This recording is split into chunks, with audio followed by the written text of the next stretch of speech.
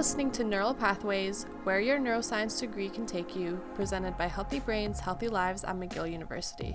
I'm your host, Rana Ghafouri, and this podcast is aimed at providing guidance for your future as a neuroscience graduate.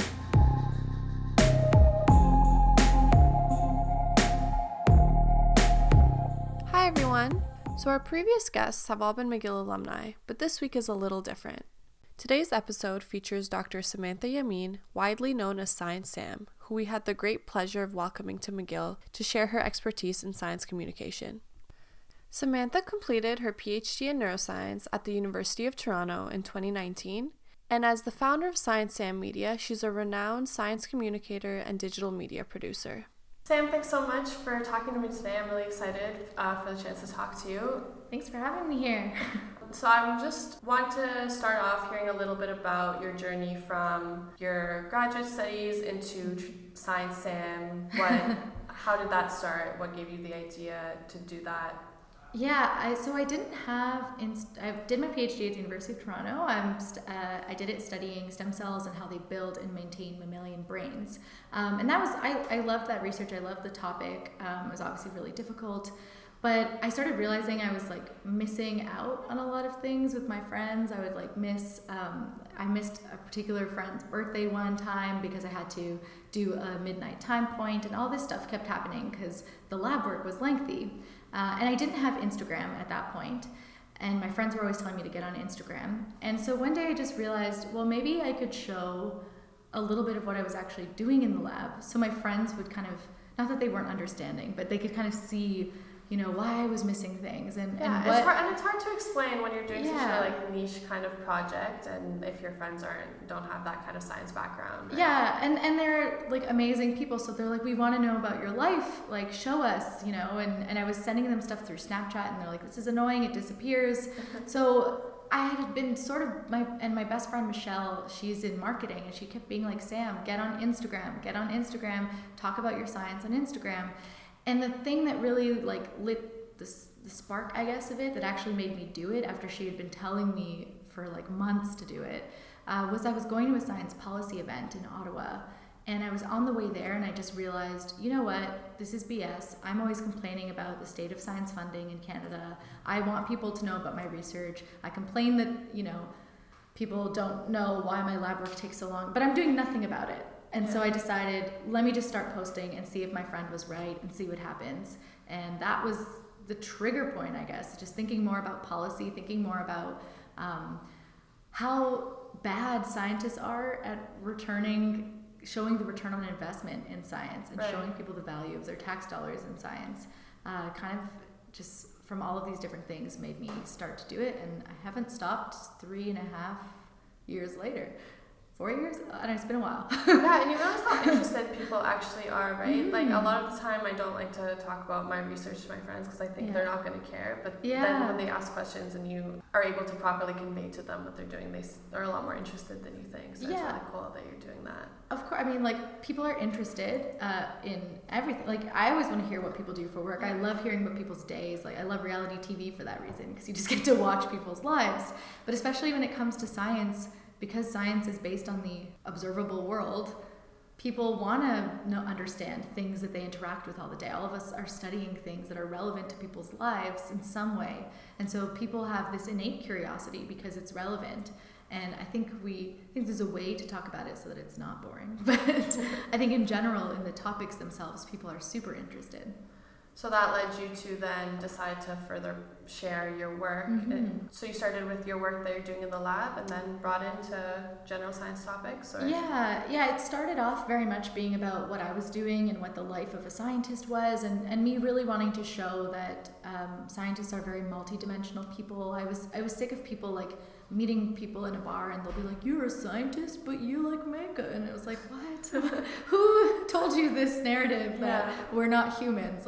Okay, some of us are really weird, but there's many sides to our weirdness. And so it started off being a very personal thing to show my journey and myself and the many sides of research life. Over time, it's always fun to talk about your research, but over time I was like, I should probably not show them another picture of a neuron that's fluorescent. Like I should probably do some other things. And I started realizing that I also have interests beyond my research. So it became a really fun practice for me to get to try to distill my opinions on things that were happening in the science news headlines, for example, and try to make those into posts as well. And so now I predominantly do general science topics, just things about the world that I find interesting, things in headlines. I try to do more like general curiosity type of content rather than always reacting to the news. But yeah, I find that super fun because it's stuff that I'm reading about anyway, so might as well like talk about it share it with other people. Yeah, and hear what they have to say, because I always learn a lot from doing that too, with international perspectives on things, and you're used to your way of thinking, and it's really fun to hear what other people think. Right, and just the idea of simplifying concepts so that a more general audience can understand it, I think is so important, because when you don't have the background, sometimes it's really hard to grasp like what's going on in a certain topic. Yeah, and it's almost not, it's not even simplifying, it's just rearranging the information, because people love the nitty-gritty and they will get there. I think the issue is the way that we write our scientific papers, for example, and the way that we're taught to talk about science in academia is very details first.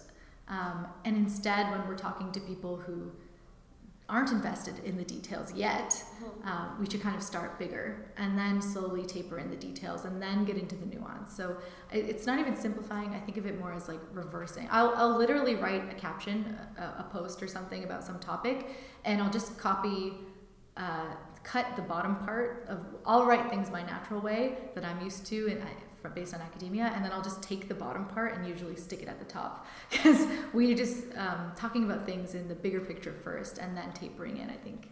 Anyways. So you said you started doing this during your PhD studies. What motivated you to pursue graduate school in the first place? Oh, I think I'm unusual in that I always wanted to be a researcher. I always wanted to study science, and like from a very young age I wanted to be a chemist because I loved mixing things in the bathroom to try to make a unique perfume. Like I would give my aunt this weird perfume gift that was like mouthwash plus toothpaste plus a spritz of my mom's perfume. It wasn't good, but bless her, she still wore it. So I always loved science in that way. I was very curious and nosy. But then in grade 9, first year of high school, just being around so many people for the first time, like in a small space of high school. My high school was pretty big.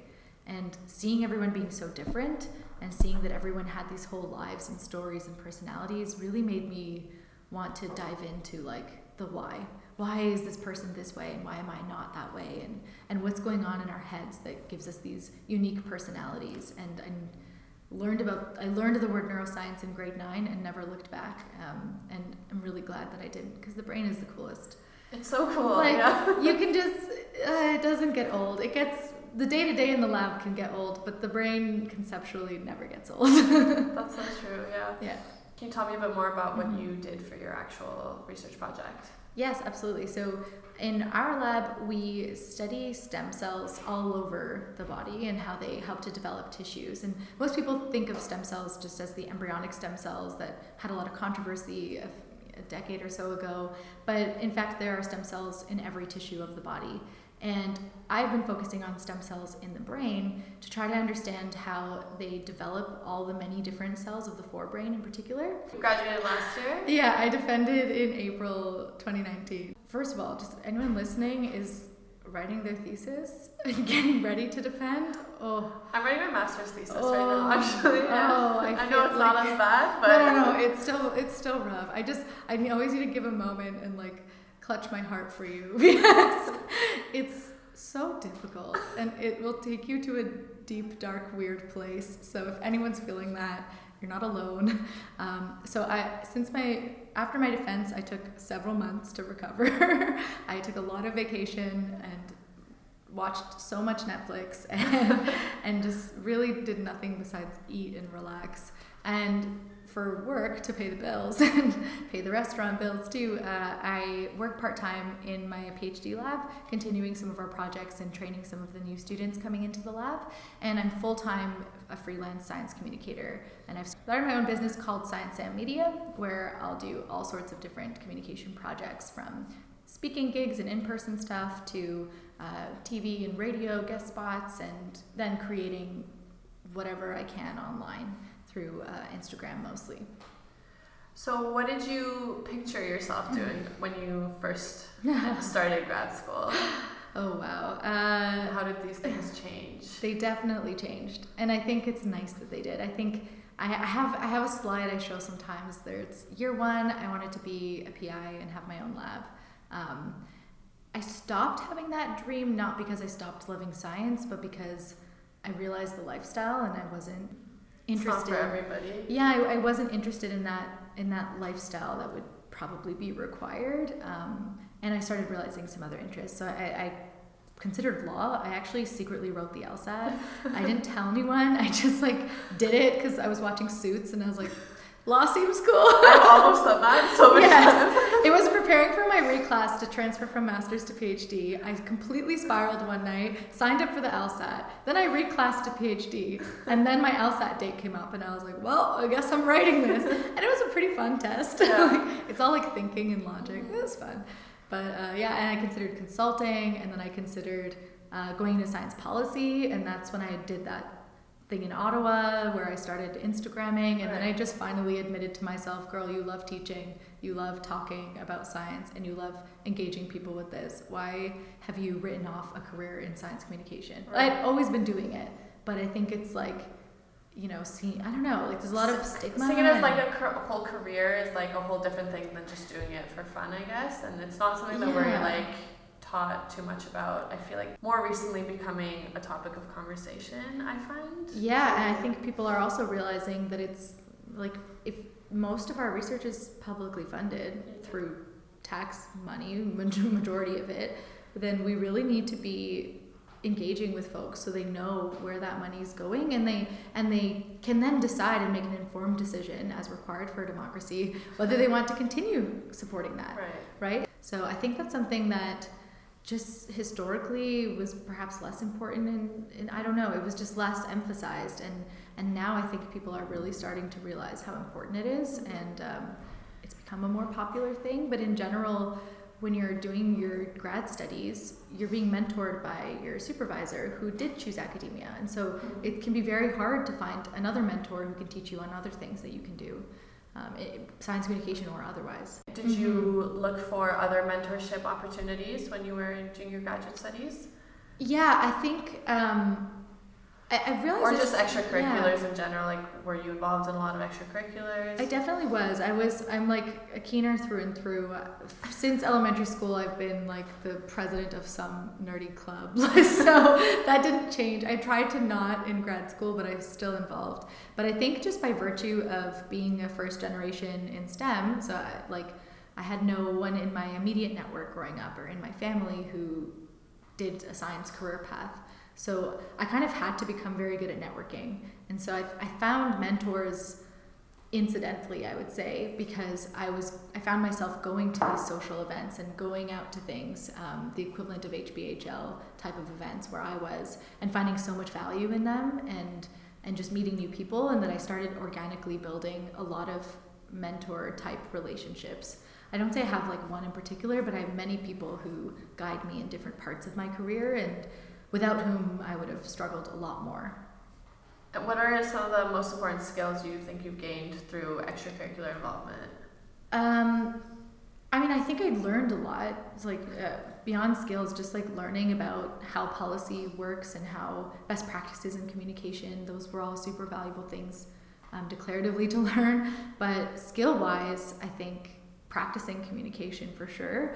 How to maintain a network, that's become a huge challenge, especially leaving just the skill of networking and maintaining that network, adding people on LinkedIn after you meet them in person, and when's the best time to give your business card, all of these hidden things of being a professional, I don't know, being older. It is so important. Everyone I talked to has said that networking is such an important thing, it and is. that's what you should be doing. It's the cliche advice, but it's true. I'm so scared of that kind of stuff personally. So it's how do you go about talking to someone and getting them interested in you as a person? It's so hard, and I think just throwing myself into those situations was the best thing I could have done, because I would just show up to things alone, and I didn't always have friends who would want to come, so I would just go to some event alone, and then it'd be awkward, so I'd have to talk to people. And fortunately, grad school also taught me that, because going to conferences, I went to a Keystone Symposia alone. So no one else from my lab went. It's a small conference, and you're just there in the middle of a mountain. Like, they're always on some mountainous, what's the word I'm looking for? They're always in the mountains. So just going to those types of things and just having to be like, hi, so dinner is interesting tonight, and just making weird small talk and learning to lead with learning that it's okay in a professional setting to be yourself, and let the like business talk come later. I think that has been an important skill to develop, and it happened because I started networking before I needed to. So you're not nervous at an event, you're just talking to people. They'll end up being someone important. And then later on you're more comfortable reaching out to them because you've already had that first conversation. That skill of like being okay, being uncomfortable in social situations is so key. What opportunities would you suggest to current neuroscience trainees to get involved in if they're like interested in science communication and doing something related to science communication later on? Yeah, I mean, as we said, science communication is definitely a growing field and an evolving field too. It's existed in many ways. Usually its main home was in journalism, and now it's growing and expanding. So there are really a lot of options. The challenge we face finding careers in science communication is that there's perhaps a paradox of choice. There's like too many different options. You could podcast, you could go on social media, you could work for an institute and be a blogger for them, or you could be coordinating all of their outreach events, or you could be working at a science center. Like, there's just endless opportunities, but finding them can be very difficult. So if you're listening and wanting to pursue this path despite its confusing way forward, I would say just get started and try stuff out. Whatever you like to do, look at what you like to consume. If you like in-person events, think of like, what in-person events are there that I could go give a talk at? Is there some like Pints of Science or something like that? Soapbox Science is something that happens in cities all across the world. Maybe you can do some kind of in-person event. If you love podcasts, think about starting a podcast. If you love social media, how can you translate your science that you like to a platform like social media that you like? I think just getting started and getting messy and figuring it out as you go is a great place to start, because it helps you build your portfolio so that when you're applying for jobs, or when you're maybe trying to see if you could make it as a freelancer, you have this whole body of work where you could say, okay, here's what I've done. And if you've done it enough while you're still a trainee, by the time you get to the end of your studies, you'll be pretty good at it. You have enough experience to move forward with it. Yeah, but I mean, start in small ways. Start with your family. Start if you're in a cab or Uber, practice with people every day. Talk to people at a bar. See if there are events interested in what you have to say. Yeah, and just practice talking and figuring out what people are interested in, because it's not about you, it's about everyone else. So see what everyone else likes and see how you can make that into something you like too. Yeah. Finally, what is the number one piece of advice that you would give to yourself if you could go back to when you were a graduate student? I think it would be to perhaps trust my gut, or don't get caught in too much of the BS. And what I mean by that is, I think there's a lot of bigger systemic issues in academia that never sat right with me, but I kind of ignored them, and I kind of pretended that they weren't issues. A lot of injustices in the way that it's run, and in the lack of inclusion in academia. And I think in the beginning, I kind of just thought that I had to drink the Kool-Aid, and I did. And I didn't do anything egregious or anything, but I didn't fully feel like I belonged, because I felt like I couldn't be myself to belong. And I think I could have saved a little bit of stress, and I could have saved a little bit of toxic friendships even, if I had just trusted my gut and knowing like, I don't need to be a certain type of way to be there. Yeah. I can just be how I am, and if people don't like it, I can be part of the change. So I think towards the second half of my PhD, I became much better at that. So it was fortunately a short-lived phase, But even in the beginning when you join your program, everyone's so toxic with like acting like they know everything. And then like 2 years in, you're like, oh, we don't know anything. And you're finally able to admit it. But I definitely know what you're talking about, I wish I would have just skipped the imposter syndrome because we're all confused. And imposter syndrome also is because of these like systemic things that make us feel like we don't belong if you're not, you know, a stereotype of what a scientist is. That's like, you know, Sheldon basically from Big Bang Theory. So I think, I really came into my own scientifically, and I was confident to ask questions, and I was comfortable, and I made more meaningful friendships as soon as I just realized like, no, I don't want to be like this, and I just want to have my values, and I want to research as well. And if other researchers don't share those values, I don't need to I don't need to participate with them. I think I've just become more comfortable voicing myself and my values, and if I'd done that sooner, it would have probably been like a more interesting journey in the beginning. Would have been a less scary one too.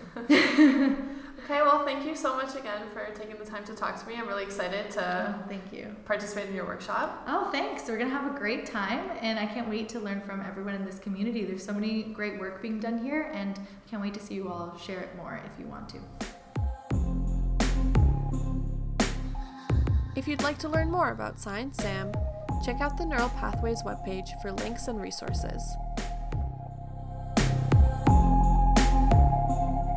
Thanks for listening to this week's episode of Neural Pathways presented by Healthy Brains, Healthy Lives. Don't forget to check out our website, mcgill.ca/hbhl, for links to previous episodes and resources, and follow HBHL on Twitter at HBHLMcGill. Make sure you subscribe to the podcast on your platform of choice so you never miss an episode. See you next time!